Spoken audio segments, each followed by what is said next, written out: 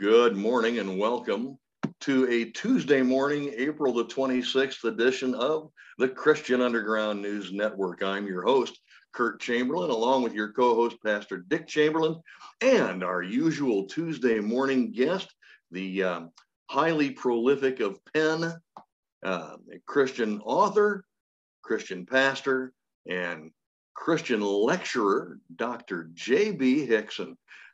We are always honored and pleased and privileged to have JB with us, and we have some very, very interesting subject matter for you today. But before we get into that, I'd like to let our listeners know that we've got an important event coming up here pretty quickly, JB. I think this weekend at the Grace Bible Church in Portage, Wisconsin. Can you tell us a little bit about that? Yeah, good morning, Curtis and Pastor. It's great to be with you as always, and looking forward to our discussion today. We'll get to that in just a second, but I want to remind listeners that I'll be in Portage, Wisconsin this weekend, Friday, Saturday, and Sunday for a Bible conference. I'll be speaking 6 times and doing a Q&A. It's Friday evening, Saturday from 1 to 5:30, and then Sunday morning. And you can find out more about that at the Not by Works website, notbyworks.org, right there on the highlight carousel. But the good news is we're going to be streaming that. So if you're not in the Midwest or not able to make it out to the conference, you can go to our website and click on the highlight banner and where it says free live stream for the conference. And you can watch them live wherever you are. Yeah. So I hope you'll take advantage of that and join in. The subject for the conference is Spirit of the Antichrist, like we've been talking about in many venues here the last few weeks, trying to get the message out about the soon coming of our Lord and how the stage is being set for that. So lots of new material, lots of updated material. We're going to just really hit home with that many sessions. I can cover a lot of ground. So if you're not able to live stream it, I know people have busy lives and busy schedules. We will, of course, post all of the sessions as both video and audio podcast at the Not by Works podcast channel and on our video page of our website. So you can check that out next week once those get posted. But yeah, looking forward to a great trip. We're headed into a busy season. We've got back-to-back conferences. We'll be in Portage and then up in Fort Collins, Colorado, and then in Tulsa, Oklahoma. And so you can learn more about those events at the notbyworks.org website. Sounds like a very, very busy season for you. Yeah. I know we're probably going to end up missing you a couple of weeks in there, JB. And I think next week, I think you mentioned, is going to be one of those weeks because you're going to be out on the road. So you'll be missing next Tuesday. So just for our listeners' benefit, you may be able to live stream whatever event JB's doing at that time as a substitute. So I would recommend that you do that. Yeah, it's I would love to podcast while I'm driving, but my wonderful wise wife Wendy, there's a little alliteration for you. She does. Wendy, wise wife Wendy. Yeah, she doesn't like it when I try to video podcast and drive at the same time. I don't know why. So it's probably not recommended. Yeah. So today, are we ready to dive in? Well, I'm ready to dive in if you are.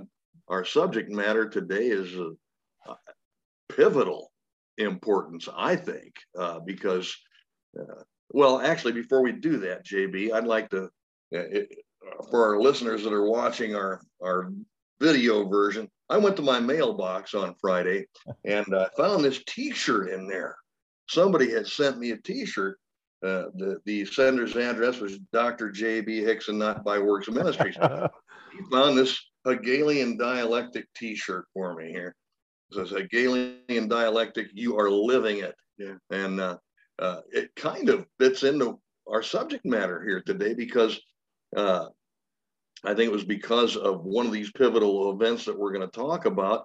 I think the fall in the garden was what brought this type of thinking into play, and it's affecting us today. But we're going to be talking about the conflict of the ages today, correct? Absolutely. The Conflict of the Ages. And I'm borrowing that title from the great Arno C. Gabeline, a fantastic dispensationalist scholar from the late 19th, early 20th centuries. And he wrote a book by that same title called Conflict of the Ages. I have an original 1933 edition. I think 33 was the first edition, but yeah, first edition. And in it, it's basically sort of a Spirit of the Antichrist book for his day. He basically talks about the cosmic struggle between good and evil, how Satan's been trying to take over the world and the means by which he's trying to do that. And of course, he does it all through the lens of the first half of the 20th century with the rise of communism and the Russian Empire and things like that. So great book. Even though it's dated, it certainly gives a lot of biblical framework for this conflict of the ages, this cosmic struggle, the battle between God's kingdom and Satan's kingdom. And so, as I was thinking about today's show, Curtis, I really got to thinking about how so often believers, when we read the scripture, we tend to read it from only a personal vantage point, and almost as if every verse was written directly to us. And we sometimes lose sight of the big picture, the grand narrative of creation, and from God's perspective, the plan of the ages that he is unfolding according to his sovereign plan. And of course, the Bible was written to give us everything we need for life and godliness. It is intimately practical, and we ought to personally apply everything we read. But I think, you particularly in the Old Testament, we read passages like Jeremiah 29:11. I know the plans I have for you, saith the Lord, plans to prosper you. And we forget to step back and see what that means in the bigger picture. And of course, in the case of Jeremiah, he's talking to the nation of Israel, coming out of the Babylonian exile, and how life seemed bleak for that nation. And yet God has a future and a plan for them, and will fulfill his promises to them. And of course, it's in Jeremiah that God promises the new covenant would come, which the new covenant, of course, was ratified through the blood of Christ at Calvary and will be fully inaugurated when Christ comes back. And so all of those blessings will come to bear in the future. So we want to be careful when we read scripture not to forget the big picture. In fact, frankly, some of those from our own camp who firmly believe, as we should, that the Bible should be interpreted in its literal, grammatical, historical context. Yes, sir. We tend to be so analytical, examining every word and every detail and every sentence, and that we don't see the synthetic big picture. We don't, it's like we're doing a jigsaw puzzle and spending all of our time examining one piece, and we never look at the box cover. And we want to avoid that, because we are part of a grand narrative, part of a grand conflict that, as you said, began in the garden after God created Adam and Eve in his own image, and is raging to this day. And it is going to be, it's going to be come to culmination in the end when Christ comes back to inaugurate the perfect kingdom of peace, justice, and righteousness. We've been talking about that at Plum Creek Chapel in Sedalia, Colorado, in my Sunday morning Bible study at 9:00. We're going through characteristics of the millennium, and it's really encouraging. In fact, I used your line this past Sunday and talked about how the future's so bright we all need to wear sunglasses. When we think about it, it seems bleak right now, and things are unraveling, and Satan is holding sway, as 1 John 5:19 tells us. But if you see the big picture, then you understand who wins in the end, and see how everything kind of fits into God's program. So I guess the moral of the story would be, yes, read scriptures for personal edification, apply the truths of scripture to your own life, but recognize that from Genesis to Revelation, we have a plan of the ages. And some theologians and Bible teachers minimize that. They simplify it. They spiritualize everything to make it about personal salvation, and not thinking about the future for Israel, or even the one world system that's coming to be first Right. ruled by the Antichrist and then by Jesus himself.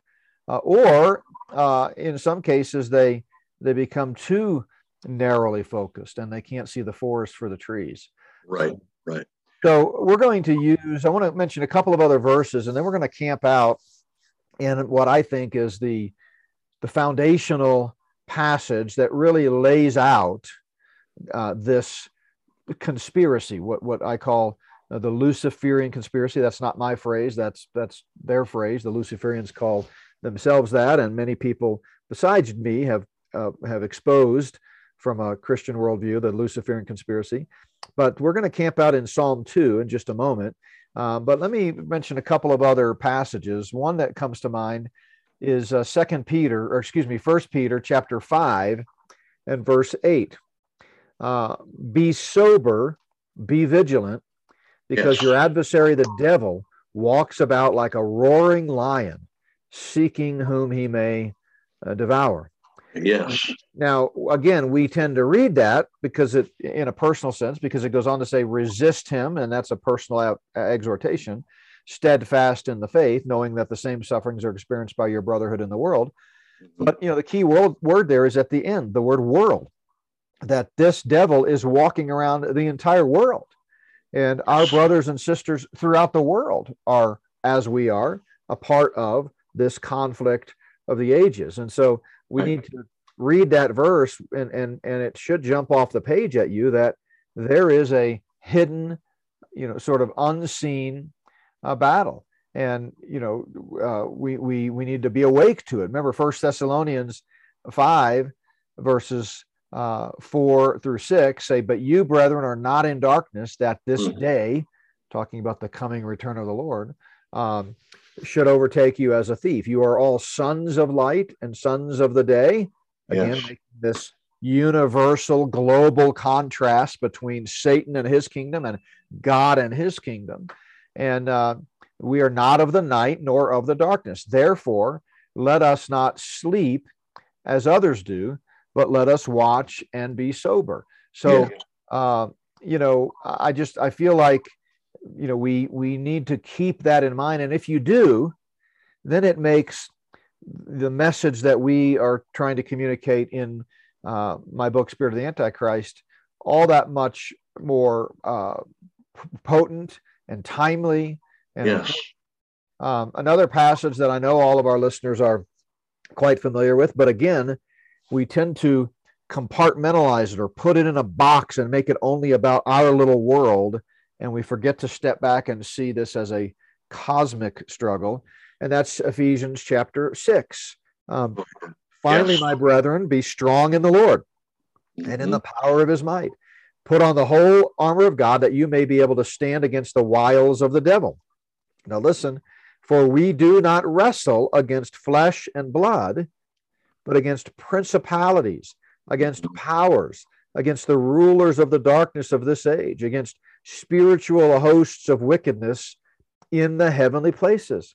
Yes. So when he says that, Curtis, do you think that Paul was referring to just central Illinois and the greater Peoria region?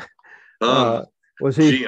I don't think he was aware of us yet. Yeah, that's true. I mean, he certainly wasn't referring to just Colorado or just, he was speaking globally. Yes, he was. So with that backdrop, I'd like to turn our attention to Psalm chapter 2. And I want to read the psalm. It's only 12 verses, 4 stanzas in Hebrew poetry. Remember, psalms were intended to be sung. And much like our hymns today, they had stanzas. And so I want to break this up into thematically into its stanzas. And let me read the whole passage. And then I want to just bring out 4 points that really explain what this conflict of the ages is all about. Okay. So Psalm 2, we know, was written by King David. King David. So that puts us in a time frame historically of roughly 900 to 1,000 years before Christ. And we know this was written by David, not because the psalm itself tells us, because in the Hebrew scriptures, Psalm 2 is anonymous. But according to Acts chapter 4, we find out that indeed This was written by David. David, yeah. So he begins, why do the nations rage? Notice the plural there, nations. Mm-hmm. And the people plot a vain thing. The kings, plural, of the earth set themselves, and the rulers take counsel together against the Lord and his anointed. So right there you begin to see this cosmic struggle. It's a group of kings, world leaders, national leaders throughout the world conspiring together against Yahweh. Lord there is all caps, meaning a reference to the personal name for God, Yahweh, and the one true creator God, and against his anointed, capital A, referring to the eternal Son of God, Jesus Christ. And here's what they're saying as they conspire together. Verse 3, let us break their bonds in pieces and cast away their cords from us. So in other words, they understand that there is a sovereign creator of the universe who spoke the world into existence and is in control, has the power. He's all powerful. His bonds and cords are controlling. And they say, we don't want that. We want to break them out and cast them away because we want control. David goes on, he, speaking of God, he who sits in the heavens shall laugh, and the Lord shall hold them in derision. In other words, how dare you think you can defeat me? Yeah. He shall speak to them in his wrath and distress them in his deep pleasure.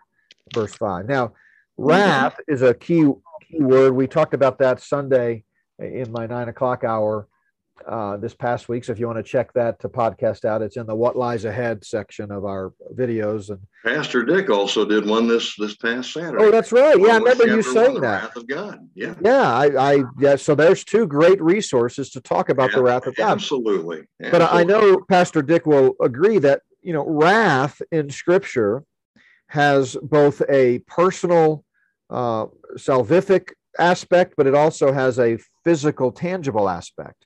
In other words, anyone who has not believed the gospel and is not a child of God by faith is under God's wrath. John 3:36. You're either a child of God or a child of wrath.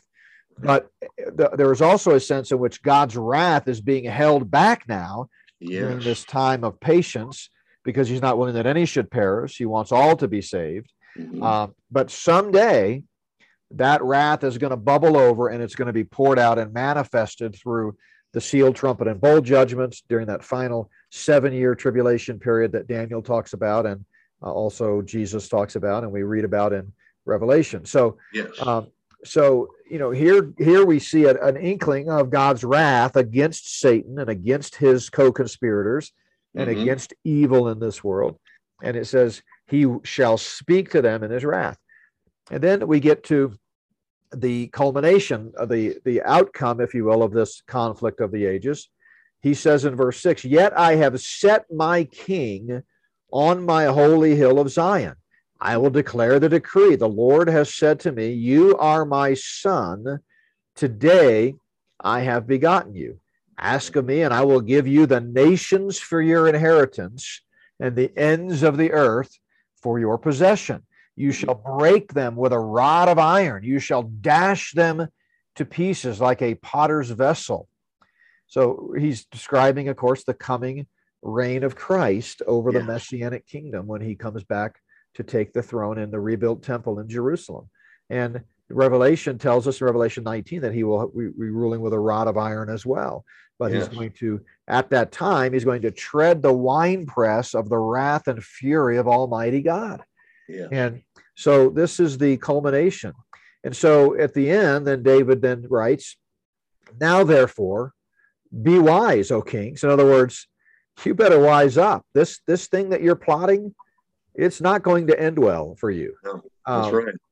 Be instructed, you judges of the earth. How should you respond? He goes on in verse 11, serve the Lord with fear and rejoice with trembling. And then watch this, the last verse. Kiss the Son, lest he be angry. I'm going to come back to that in a moment, but in the ancient Near East, that was a way of showing deep allegiance and honor and respect. Lest he be angry and you perish in the way when his wrath is kindled but a little. Blessed are all those who put their trust in him. Amen. So God's wrath is right now upon the sons of disobedience, that is, unbelievers who've never received the free gift of eternal life by faith. But in comparison to the prophetic wrath of God that will be poured out someday, you ain't seen nothing yet. I mean, it's coming.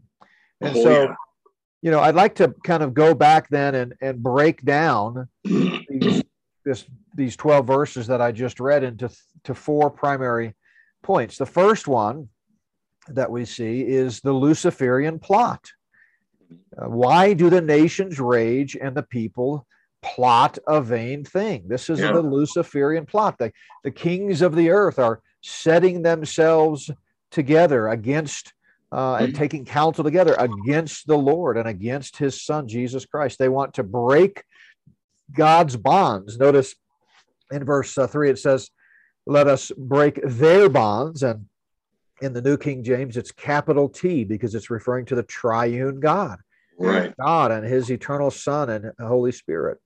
So this is the Luciferian plot. And it all began with Satan. First of all, in heaven, when Satan, who does not like to be controlled, Satan has control issues, Curtis. That's putting it mildly. He hates God's sovereignty. He doesn't like the cords that are put in place and to which he must be beholden and accountable. And so we read about this in Isaiah chapter 14, when he said, I will ascend above the heights of the clouds. I will be like the Most High. Yeah. And, it's interesting. That's where it all begins, is Satan, who is not God, even though the Luciferian human co-conspirators that we talk so much about in my book, Spirit of the Antichrist, they think Satan is the true God. They think he's the hero. He's the good guy. Right. Yeah. He is not. He is not. And he said, I will be like the Most High. He has coveted and wanted to be God ever since he was created. Right. And so he couldn't have heaven. So, of course, he got cast out of heaven to the earth, whereupon he approaches Eve and he says, eat this apple, and if you do, you'll be like God. Yeah. So God doesn't want you to eat this thing because he's trying to withhold some knowledge from you. Yeah, he's totally lied, made it up, and we break down in chapter 11 of Spirit of the Antichrist at the end there, just before the conclusion. I break down Genesis 3 verse by verse and give you 5 characteristics of deception that Satan uses. And by the way, I don't know if we've said it yet on today's program, but you can just go to spiritoftheantichrist.org. That's spiritoftheantichrist.org. And that's where you can read the table of contents, read the preface, and learn how you can get the book. But it's interesting that Satan, who, of course, he wants to be God, so he assumes that everyone else would want that coveted prize. So he lies to Eve and says, he doesn't want you to eat it because you'll be like him, know. And unfortunately, Adam and Eve fell for it. So the battle really begins in earnest in Genesis 3:15, when God confronts the serpent, who we know is Satan, and he says, I will put enmity between you and the woman, between your seed and her seed, capital S, referring to the ultimate Christ child, Jesus Christ, the Son of God, the incarnation when he was born of a virgin. And he shall bruise your head and you shall bruise his heel. So so much is really in this verse, so much deep theological significance, because first of all, the seed normally comes from the man, not the woman. Right. But because Jesus was born of a virgin and conceived by the Holy Spirit, there was no male seed. There could not be, frankly, because that's how sin is passed down. And once Adam and Eve sinned, then according to Romans 5:12, sin is passed down to every human being ever since then. It's in the blood. And so Jesus Christ, of course, a sinless Savior, was conceived by the Holy Spirit. His DNA was not tainted with sin. And so there's that. That's the reference to her seed, which is unusual. Right. But secondly, the fact that someday the seed of the woman, Jesus Christ, is in fact going to be destroyed, or going to destroy, rather, Satan. He shall bruise your head, serpent. That's right. You might nip at his heel, basically, is what he's saying here in Genesis 3:15. You're going to issue a death wound at Calvary, but of course, he defeated death, hell, and the grave when he rose from the dead 3 days later.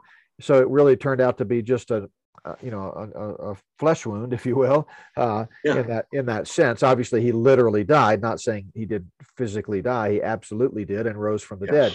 But the point is, it was not a lasting wound. Whereas and that's the metaphor that he's using here. You shall bruise his head, but he shall bruise your head, but you shall bruise his heel. And the contrast there is between a head wound and a heel. I mean, obviously, if you step on a thorn on your heel, it's going to hurt. But if you get, you're shot in the head, it's over. So it's the battle began right there, and God outlined it early on. Theologians call this the proto-evangelion, or the first example of the gospel. And so that's that first thing is the Luciferian plot in the first three verses. It's the battle begins, and it's been raging ever since. Now we believe in a young earth. And that the earth is, only 6,000 years old. And so now I know that might sound strange to some of your listeners who've never studied the matter, but in actuality, science is a Christian's best friend, and science actually proves that the Bible is accurate. That's right. So we believe that for 6,000 years, this battle has been raging. So that's the first three verses. And that's why, we talked about how Satan is the prince of the power of the air, and that we wrestle against, principalities and powers and, the rulers of darkness. And in the book of Revelation, we see it all come to a climax when he's wanting to make war with the saints in Revelation 13, and ultimately leads up to the battle of Armageddon, as Satan is trying to get everyone to worship him. So, that is the Luciferian plot. And I've talked a lot, and we give a lot of quotes in my book, Spirit of the Antichrist, about how in more recent times, the last couple of hundred years, we've seen global leaders working together and openly admitting their desire to usher in a world government. Absolutely. Now, they don't always explicitly ascribe their marching orders to Satan, but that's where they're getting them. And I've exposed that in the book. Every now and then they let it leak out, or you get, inside look at some declassified documents, and you recognize that these people are literally worshiping Satan, conspiring with him, and doing his bidding. But I've mentioned some of these before. But you got Zbigniew Brzezinski, who we've talked about, who of course died just a few years ago in 2017, and he says that ultimately we're working toward the goal of a one world government. National sovereignty is no longer a viable concept. Right. World War II, a lot of the world leaders came out and made it clear, like Charles de Gaulle said, nations must unite in a world government or perish. James Warburg said, we shall have world government, whether you like it or not, by conquest or consent. That's right. So, I mean, this is nothing new. It's just really coming to a culmination.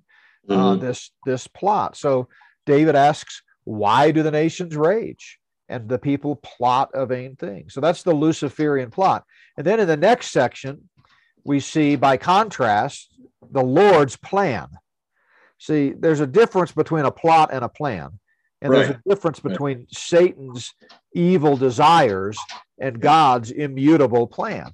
That's right. And that immutable plan starts out for us in verse 4. He who sits in the heavens shall laugh, and the Lord shall hold them in derision. Notice the future tense here. He will speak to them in his wrath, as we read about. What he's trying to get these world leaders to see, and of course they won't, they will have to be defeated. True evil never waves the white flag of surrender.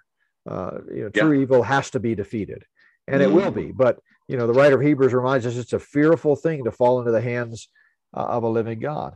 And right. Jesus said someday they're going to see the sign of the Son of Man appearing in the heavens, and all the tribes of the earth will mourn, and they will see the Son of Man coming in the clouds of heaven with power and great glory. And then, Matthew 25:31, then he will sit on the throne of his glory. Yes. So the Luciferian plot is no match for the Lord's plan. Amen. Amen. And then the real beautiful part of this psalm is that section we read about God's anointed looking toward Jesus Christ someday. And that's what I call the long-awaited prince, the long-awaited prince. He says, I will declare the decree. The Lord has said to me, you are my son. Today I have begotten you. I will give you, Jesus, the nations for your inheritance and the ends of the earth for your possession. Yes. So Satan, get the contrast here. Satan, since he got kicked out of heaven, has been trying to have this earth as his domain. Yeah. And he's going to and fro throughout the whole earth and like a roaring lion trying to destroy. Jesus said he wants to kill, steal, and destroy. He's got this plan in mind that involves a one world, satanically inspired system that will be led by the Antichrist, whom I believe Satan will indwell as the prince of demons, according to 2 Thessalonians 2. Right. And he's going to succeed for a short time. Yes. For 7 years, that final 7 years that Daniel speaks about in his 490-year plan that God revealed. And the first 483 years of that have already been fulfilled. The final 7 years will be fulfilled during that future tribulation period.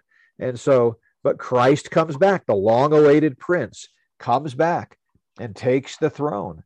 And when he does, he's going to break them with a rod of iron and dash them to pieces like a potter's vessel. Get the picture there. It's almost similar to what we see when Jesus, in the final week of his life leading up to the cross, he goes into the temple and overturns the tables of the money changers. And you just see a glimpse, only a glimpse, of what it will be like when he comes back and instant perfect peace and righteousness. He's the long-awaited prince. Isaiah 9 tells us that when he comes and when the governments are upon his shoulder, and when there can be no end to the increase of his government, when he sits on the throne of David, he will be called the Prince of Peace. So he is the long-awaited prince. Yeah. So let's review, because we're coming up to the final stanza. We're looking at Psalm 2. We see in verses 1 through 3 the Luciferian plot. In verses 4 through 6, the Lord's plan. In verses 7 through 9, the long-awaited prince. And then he closes out the psalm by talking about the lasting promise. That's right. The lasting promise. He's reminding his readers in his day, as well as us today by extension, because it's written under the inspiration of the Holy Spirit, that God has a lasting promise, which is, here's the promise, those who put their trust in God will be blessed. Those who do not will suffer the wrath of Almighty God. That's right. He says, serve the Lord with fear, rejoice with trembling. He says, kiss the Son. Again, as I mentioned, in the ancient Near East, kissing the Son is an act of submissive homage to a king. Yes. And by the way, that's why, we have the custom of kissing the Pope's ring, which it pictures the same thing. And boy, we don't want to digress too much there, but if you don't understand the real roots of Romanism and Roman Catholic Church and what really goes on in the underbelly of the Vatican and all of that, again, no offense. And the prophetic destiny of the same.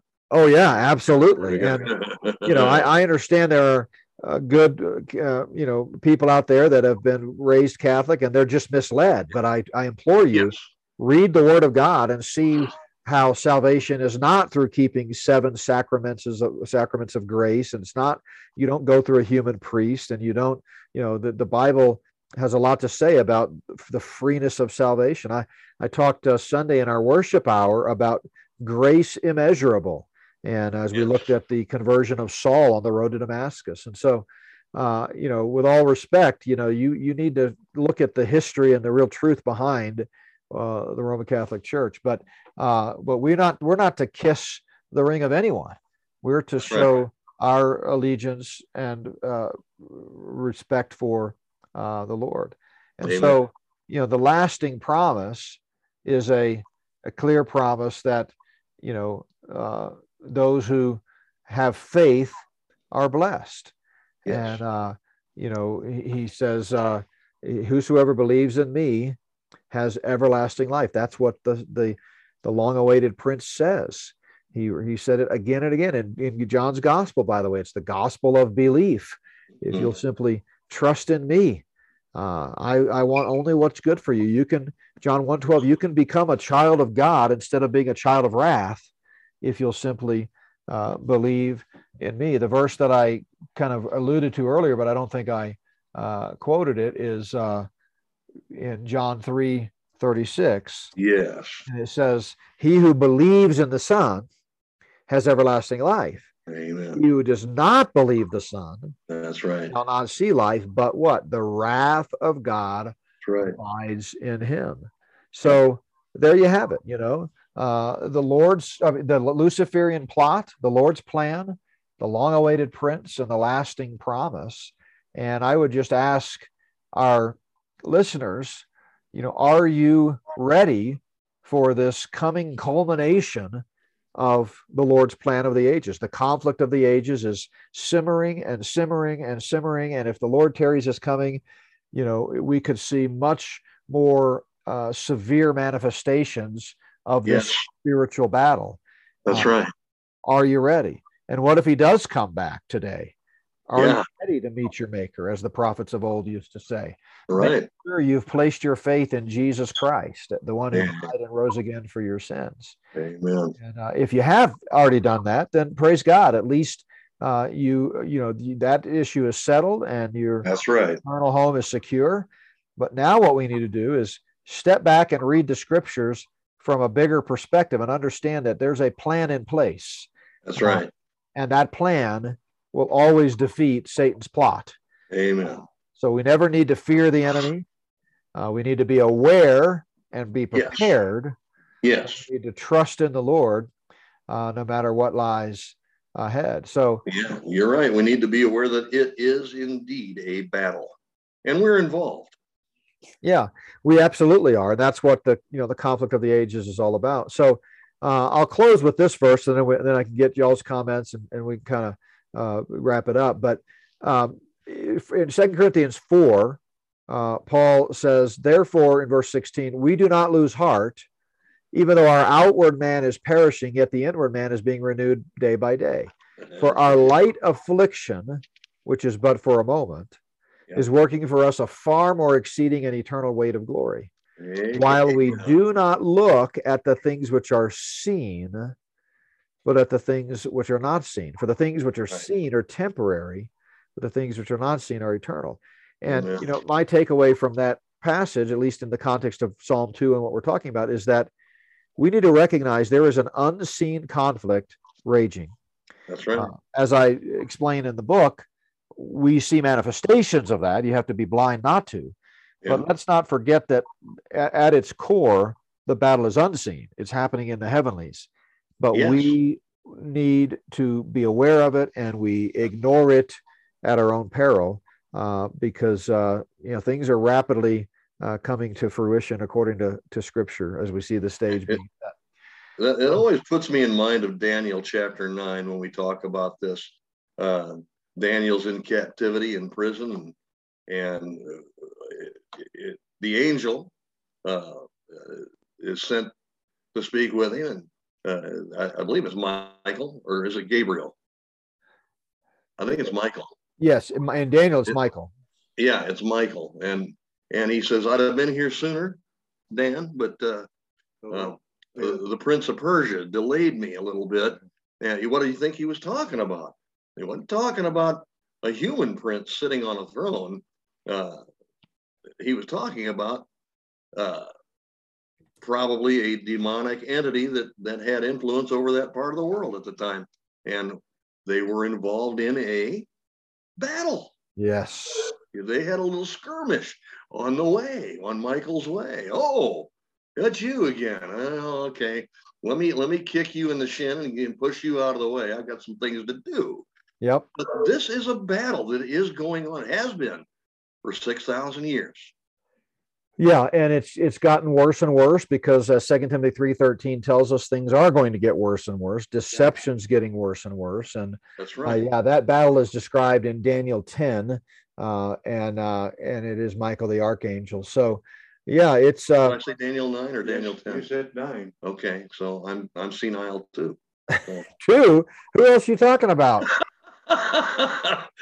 No, but it in light of all the information that you presented here today, JB, would it be fair to say that the most pivotal event in all of human history was the crucifixion of Jesus Christ? Yes. I mean, that's where the battle was won. That's what was alluded to in Genesis 3:15 at the very beginning.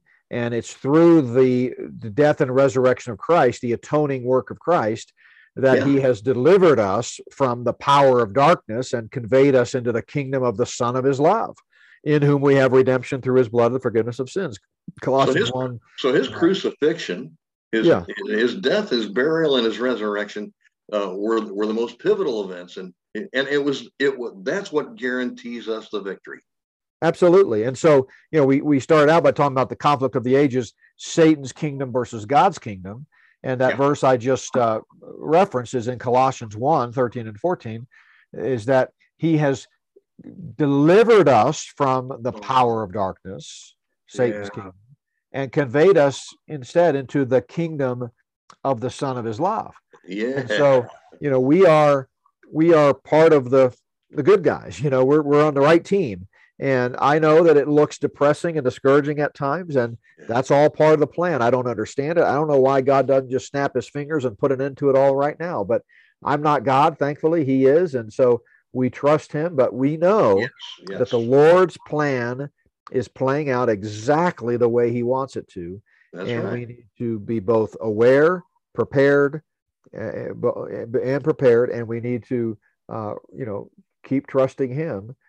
Because if we look at what's seen, going back to 2 Corinthians 4, we're going to be pretty discouraged. But there's a victory to be won here. Absolutely, what a message of hope! Really, Amen. I mean, it's while we have to look and deal with the issues of the day by day, and sometimes they can be a little discouraging. The overall message is a wonderful message of hope and victory, and I just love it. The Lord takes good care of us, doesn't he? He does, and that's why I think studying prophecy is so vital, because it helps. It reminds us that God's prophecies always come true. He's a covenant-keeping God. He can be counted on, and he's got this. Yeah, he's got it. He's in control. A lot of people don't like to hear that he's in control. Well, Satan didn't like to hear it either, did he? Oh, yeah. And he's going to pay for that. He's going to pay for his actions, and so will the kings of the earth here. We look at the governments lining up against all of mankind right now, basically. And this is part of what we've been talking about today. And it says that right there in Psalm 2. They're going to be dashed in pieces. Yeah, like a potter's vessel. Yep. Man, if you've ever seen pottery break, it literally dashes into a million pieces. I mean, and you can't put it back together. No, you can't do it. It's gone. And that's what the Daniel's vision of the statue, Nebuchadnezzar's statue. That's right. A stone not built with hands smashes all the other kingdoms into bits and pieces. And That's right. I was trying the other day. I was trying to put up a fluorescent light in my garage, and I was up on a ladder and I dropped it. And if you don't want to talk about dashed to pieces, a fluorescent 48-inch light bulb hitting a solid concrete floor. That's right. We're still finding little pieces of that. Yeah, you're sweeping for days. Yeah. yeah, exactly. So you can't put it back together, and that's the point. Man's kingdoms are no match for God's kingdom. Amen and amen. Wow. Well, come out and see us in Wisconsin this weekend, Friday, Saturday, Sunday. If you can't make it in person, you can live stream it. And if you can't live stream it, we will post the audio and the video later at the Not by Works site. But learn all about it at notbyworks.org and click on the highlight banner there for the Portage, Wisconsin conference. And it's got the schedule and all you need to know. Yes, very good. And that's coming up this weekend. So pay attention. Be there or be square, as they would say. And also, let me remind you that you can also live stream JB's regular Sunday morning and Wednesday night church services at Plum Creek Chapel in Sedalia, Colorado. You can live stream through notbyworks.org at Sunday mornings, 9 and 10:30 a.m. Mountain Time, and Wednesday, 6 p.m. Mountain Time. So those are also very valuable time frames that where you can receive some valuable information, and so you don't want to miss that. Also, be sure to tune in again with us this Saturday as Pastor Dick continues his Of God series in Romans chapter 1. What's next, Pastor? The judgment of God. We just did the wrath of God, and now we're going to do the judgment of God this coming Saturday. Oh boy. That's kind of a heavy subject too. We talked a little bit about it today, and so you don't miss that. And then, well, of course, Lucas Doremus at 7 p.m. Saturday night, still in Proverbs chapters 10 through 29. So lots of good stuff available. We're going to make available to you. Don't miss it. Don't miss it. You'll be sorry if you did. And so with that, I want to thank JB for being with us again today. Oh, no, is he finished? Thank you, Dr. Hixson. Pastor says, wait a minute, isn't there more? I wish. I wish. In his hand over here, Yeah. But now just remember, folks, next week we won't have JB with us. So you're just going to have to live stream the event from wherever he's at then as a substitute. And we hope you'll do that. Just go to notbyworks.org. And you can get information on live streaming those events. So you don't have to miss him. He'll just be someplace else other than the Christian Underground News Network. That's right. Okay. But he's still going to be doing the same great work. So don't miss it. So until this Saturday, we would like to thank you again for being with us today. Yeah, and for the double alliteration. I loved it. Yeah, see, Pastor, he's very pleased, JB. Very, very pleased. That was just for you, Dick. Okay, thanks very much. All right. I'm going to use it later. You know that, don't you? Amen. Yeah, I tell you what, flattery is imitation is the highest form of flattery, or something like that. That's right. That's right. Yeah. Okay. So, listen, thanks for being with us again this Tuesday morning. And until Saturday, may God bless and keep you. This is the Christian Underground News Network signing off till Saturday morning. We'll see you soon.